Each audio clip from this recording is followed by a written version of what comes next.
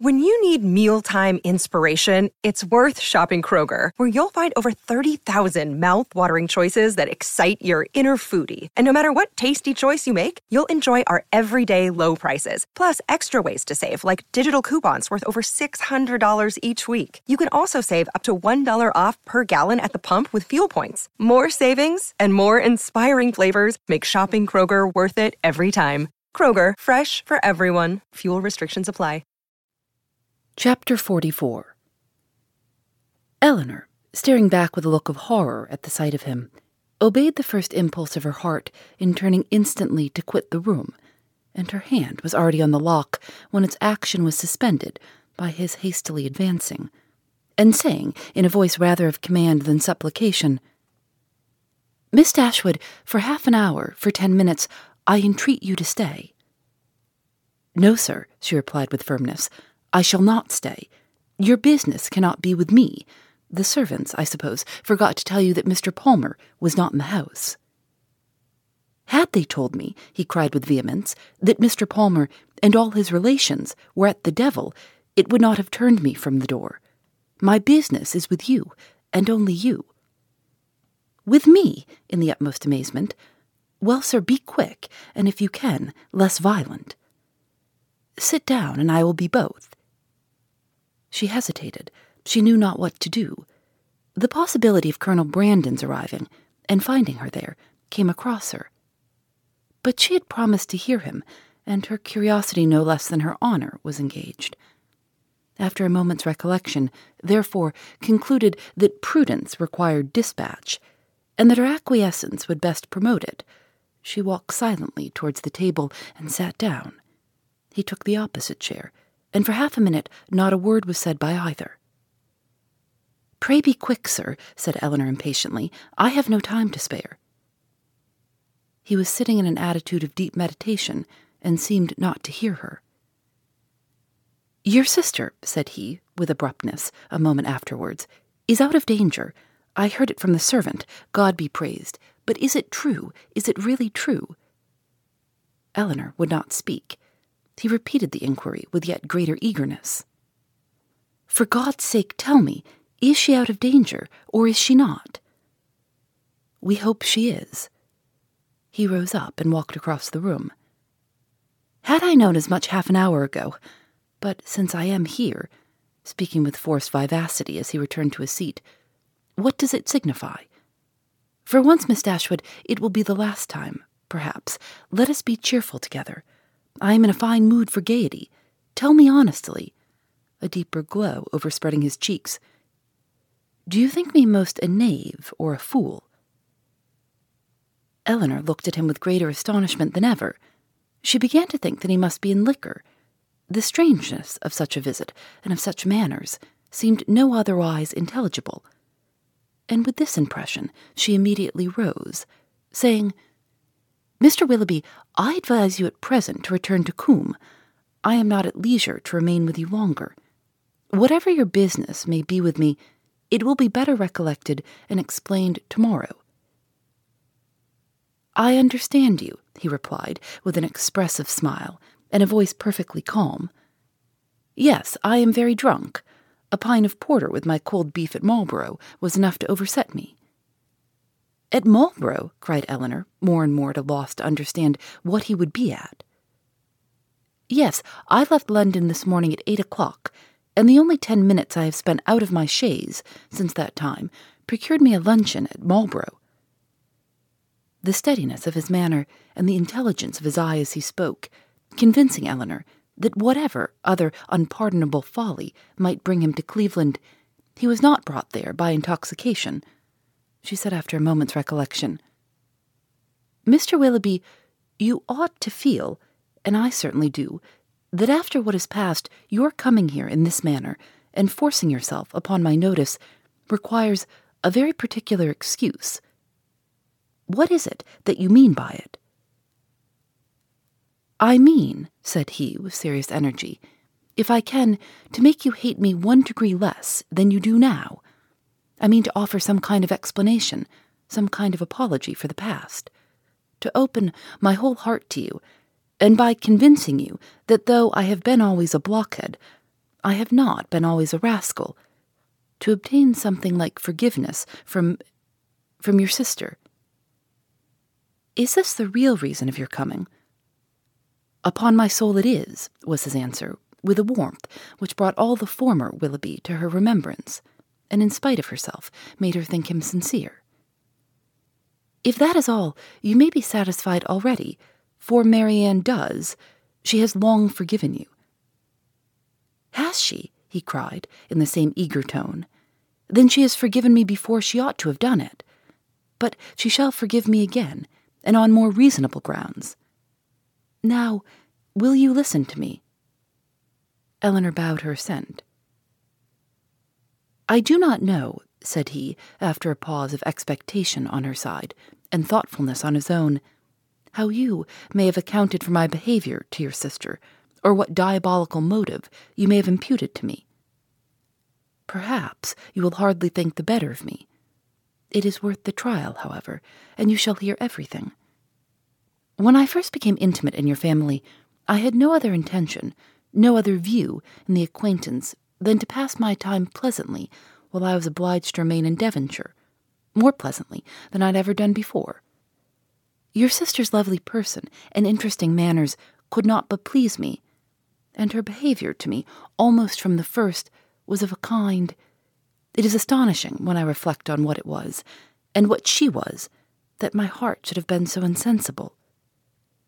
But at first, I must confess, my vanity only was elevated by it.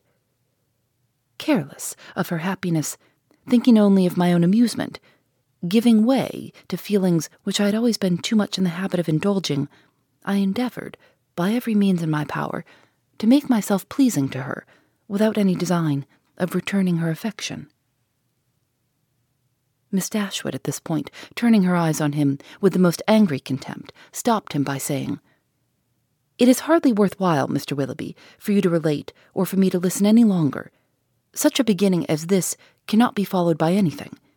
Do not let me be pained by hearing anything more on the subject. I insist on you hearing the whole of it, he replied. My fortune was never large, and I had always been expensive, always in the habit of associating with people of better income than myself. Every year since my coming of age, or even before, I believe, had added to my debts. And though the death of my old cousin, Mrs. Smith, was to set me free, yet that event being uncertain, and possibly far distant, it had been for some time my intention to re-establish my circumstances by marrying a woman of fortune. To attach myself to your sister, therefore, was not a thing to be thought of, and with a meanness, selfishness, cruelty, which no indignant, no contemptuous look, even of yours, Miss Dashwood, can ever reprobate too much, I was acting in this manner, trying to engage her regard, without a thought of returning it. But one thing may be said for me. Even in that horrid state of selfish vanity, I did not know the extent of the injury I meditated, because I did not then know what it was to love. But have I ever known it? Well, may it be doubted, for had I really loved, could I have sacrificed my feelings to vanity, to avarice, or, what is more, could I have sacrificed hers? But I have done it. To avoid a comparative poverty, which her affection and her society would have deprived of all its horrors, I have, by raising myself to affluence, lost everything that could make it a blessing.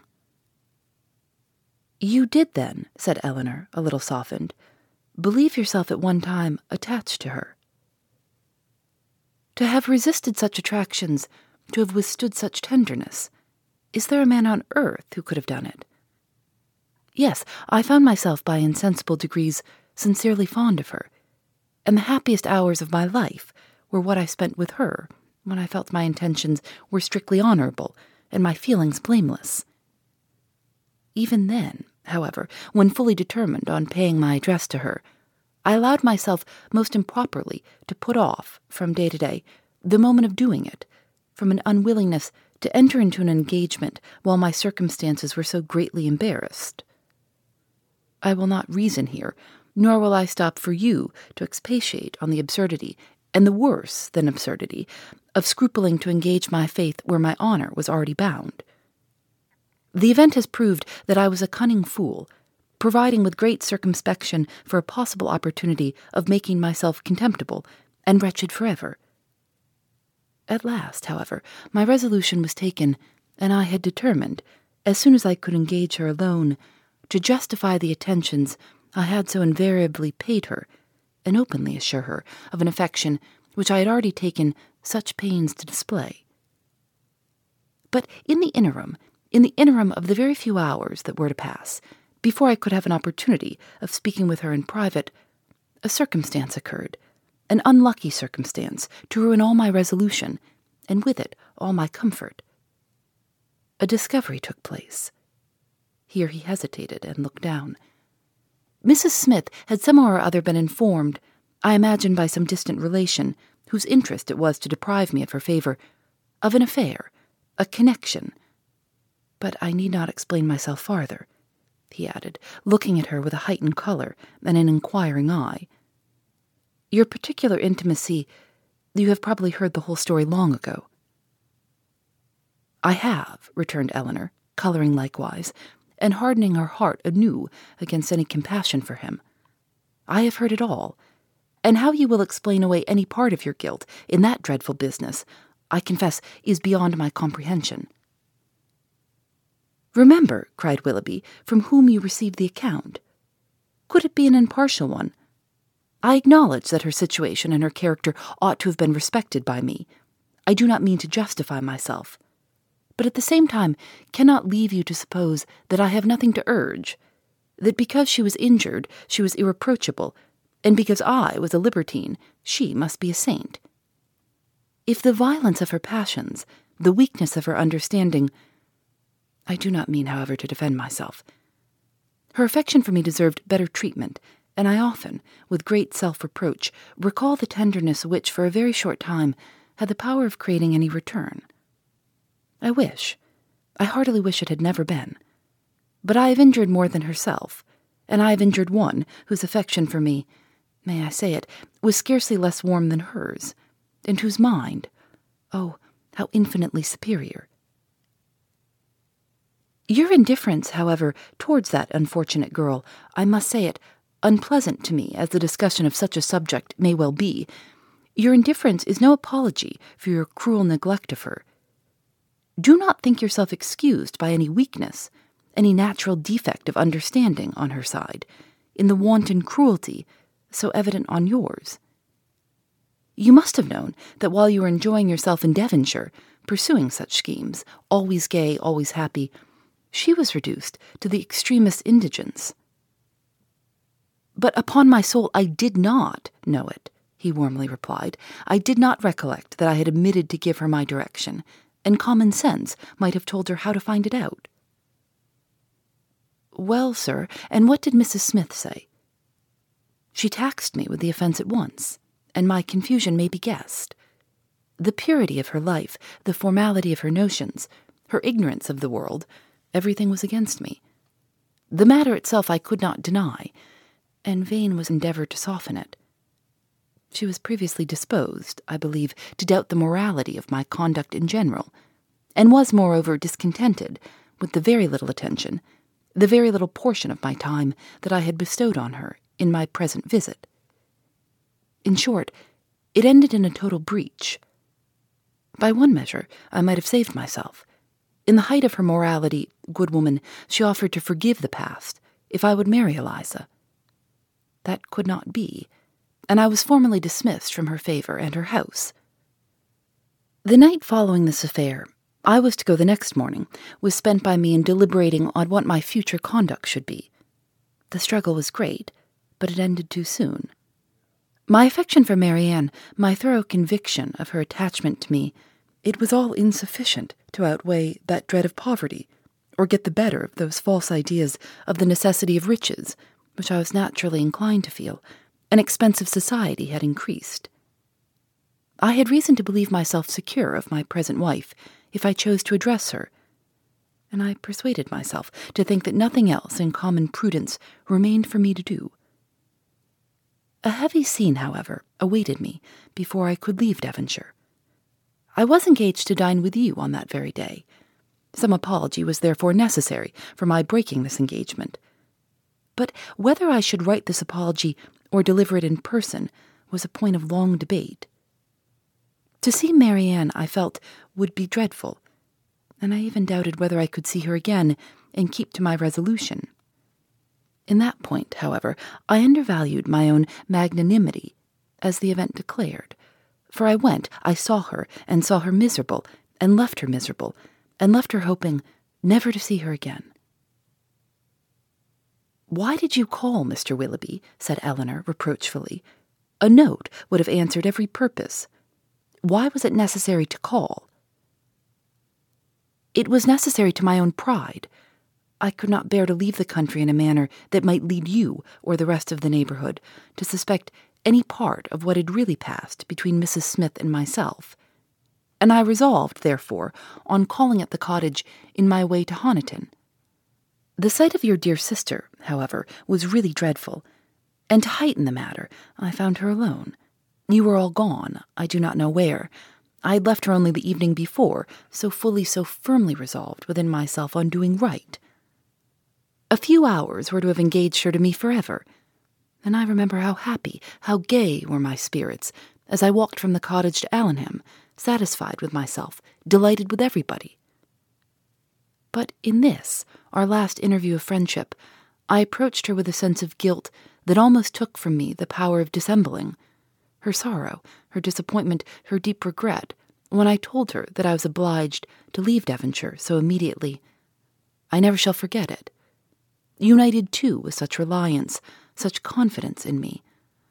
Oh, God, what a hard-hearted rascal I was. They were both silent for a few moments. Eleanor first spoke. "Did you tell her that you should soon return?" "I do not know what I told her," he replied impatiently. "Less than was due to the past, beyond a doubt, and in all likelihood much more than was justified by the future. I cannot think of it. It won't do. Then came your dear mother to torture me farther, with all her kindness and confidence. Thank heaven, it did torture me. I was miserable. Miss Dashwood, you cannot have an idea of the comfort it gives me to look back on my own misery. I owe such a grudge to myself for the stupid, rascally folly of my own heart, that all my past sufferings under it are only triumph and exultation to me now. Well, I went, left all that I loved, and went to those to whom at best I was only indifferent. My journey to town, travelling with my own horses, and therefore so tediously, no creature to speak to, my own reflections so cheerful, when I looked forward, everything so inviting. When I looked back at Barton, the picture so soothing. Oh, it was a blessed journey." He stopped. "Well, sir," said Eleanor, who, though pitying him, grew impatient for his departure, "and this is all?" "Ah, no. Have you forgot what passed in town? That infamous letter. Did she show it you?" "Yes, I saw every note that passed." "When the first of hers reached me, as it immediately did, for I was in town the whole time, what I felt is, in the common phrase, not to be expressed, in a more simple one, perhaps too simple to raise any emotion, my feelings were very, very painful. Every line, every word was, in the hackneyed metaphor which their dear writer, were she here, would forbid, a dagger to my heart. To know that Marianne was in town was, in the same language, a thunderbolt. Thunderbolts and daggers. What a reproof would she have given me! Her taste, her opinions, I believe they are better known to me than my own, and I am sure they are dearer." Eleanor's heart, which had undergone many changes in the course of this extraordinary conversation, was now softened again. Yet she felt it her duty to check such ideas in her companion as the last. "This is not right, Mr. Willoughby. Remember that you are married. Relate only what in your conscience you think necessary for me to hear." Marianne's note, by assuring me that I was still as dear to her as in former days, that in spite of the many, many weeks we had been separated, she was as constant in her own feelings, and as full of faith in the constancy of mine as ever, awakened all my remorse. I say awakened because time and London business and dissipation had in some measure quieted it, and I had been growing a fine hardened villain, fancying myself indifferent to her, and choosing to fancy that she too must have become indifferent to me, talking to myself of our past attachment as a mere idle, trifling business, shrugging up my shoulders in proof of its being so, and silencing every reproach, overcoming every scruple, by secretly saying now and then, I shall be heartily glad to hear she is well married. But this note made me know myself better. I felt that she was infinitely dearer to me than any other woman in the world, and that I was using her infamously. But everything was then just settled between Miss Grey and me. To retreat was impossible. All that I had to do was to avoid you both. I sent no answer to Marianne, intending by that to preserve myself from farther notice. And for some time I was even determined not to call in Berkeley Street. But at last, judging it wiser to affect the air of a cool, common acquaintance than anything else, I watched you all safely out of the house one morning, and left my name. Watched us out of the house? Even so, you would be surprised to hear how often I watched you, how often I was on the point of falling in with you. I have entered many a shop to avoid your sight as the carriage drove by. Lodging as I did in Bond Street, there was hardly a day in which I did not catch a glimpse of one or other of you, and nothing but the most constant watchfulness on my side, a most invariably prevailing desire to keep out of your sight, could have separated us so long. I avoided the Middletons as much as possible, as well as everybody else who was likely to prove an acquaintance in common. Not aware of their being in town, however, I blundered on Sir John, I believe, the first day of his coming, and the day after I had called at Mrs. Jennings. He asked me to a party, a dance at his house in the evening. He had not told me as an inducement that you and your sister were to be there. I should have felt it too certain a thing to trust myself near him. The next morning brought another short note from Marianne, still affectionate, open, artless, confiding, everything that could make my conduct most hateful. I could not answer it. I tried, but could not frame a sentence. But I thought of her, I believe, every moment of the day. If you can pity me, Miss Dashwood, pity my situation as it was then. With my head and heart full of your sister, I was forced to play the happy lover to another woman. Those 3 or 4 weeks were worse than all. Well, at last, as I need not tell you, you were forced on me. And what a sweet figure I cut. What an evening of agony it was. Marianne, beautiful as an angel on one side, calling me Willoughby in such a tone. Oh, God, holding out her hand to me, asking me for an explanation, with those bewitching eyes fixed in such speaking solicitude on my face. And Sophia, jealous as the devil, on the other hand, looking all that was. Well, it does not signify. It is over now. Such an evening. I ran away from you all as soon as I could, but not before I had seen Marianne's sweet face, as white as death. That was the last look I ever had of her. The last manner in which she appeared to me. It was a horrid sight. Yet when I thought of her today as really dying, it was a kind of comfort to me to imagine that I knew exactly how she would appear to those who saw her last in this world. She was before me, constantly before me, as I travelled in the same look and hue. A short pause of mutual thoughtfulness succeeded. Willoughby, first rousing himself, broke it thus. Well, let me make haste and be gone. Your sister is certainly better, certainly out of danger? We are assured of it. Your poor mother, too, doting on Marianne. But the letter, Mr. Willoughby, your own letter, have you anything to say about that? Yes, that in particular. Your sister wrote to me again, you know, the very next morning. You saw what she said. I was breakfasting at the Ellisons, and her letter, with some others, was brought to me there from my lodgings. It happened to catch Sophia's eye before it caught mine, and its size, the elegance of the paper, the handwriting altogether, immediately gave her a suspicion. Some vague report had reached her before of my attachment to some young lady in Devonshire, and what had passed within her observation the preceding evening had marked who the young lady was, and made her more jealous than ever. Affecting that air of playfulness, therefore, which is delightful in a woman one loves, she opened the letter directly and read its contents. She was well paid for her impudence. She read what made her wretched. Her wretchedness I could have borne, but her passion, her malice, at all events it must be appeased. And in short, what do you think of my wife's style of letter-writing? Delicate, tender, truly feminine, was it not? Your wife? The letter was in your own handwriting. Yes, but I had only the credit of copying such sentences as I was ashamed to put my name to. The original was all her own happy thoughts and gentle diction. But what could I do?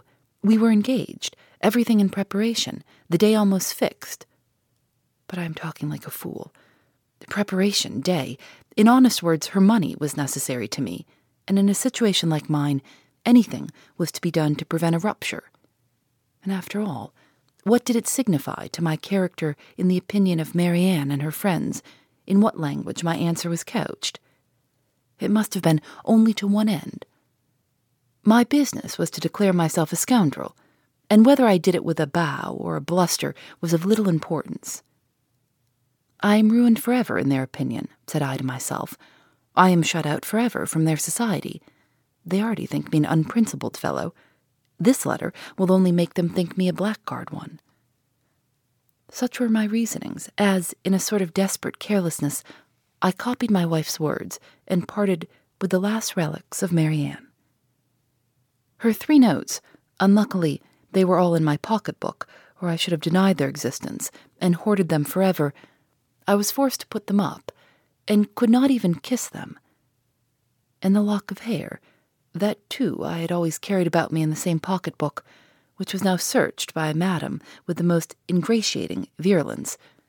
The dear lock, every memento, was torn from me. You are very wrong, Mr. Willoughby, very blamable, said Eleanor, while her voice, in spite of herself, betrayed her compassionate emotion. You ought not to speak in this way, either of Mrs. Willoughby or my sister. You had made your own choice. It was not forced on you. Your wife has a claim to politeness, to your respect, at least. She must be attached to you, or she would not have married you. To treat her with unkindness, to speak of her slightingly, is no atonement to Marianne, nor can I suppose it a relief to your own conscience. Do not talk to me of my wife, said he with a heavy sigh. She does not deserve your compassion. She knew I had no regard for her when we married. Well, married we were, and came down to Combe Magna to be happy, and afterwards returned to town to be gay. And now do you pity me, Miss Dashwood, or have I said all this to no purpose? Am I, be it only 1 degree, am I less guilty in your opinion than I was before? My intentions were not always wrong. Have I explained away any part of my guilt?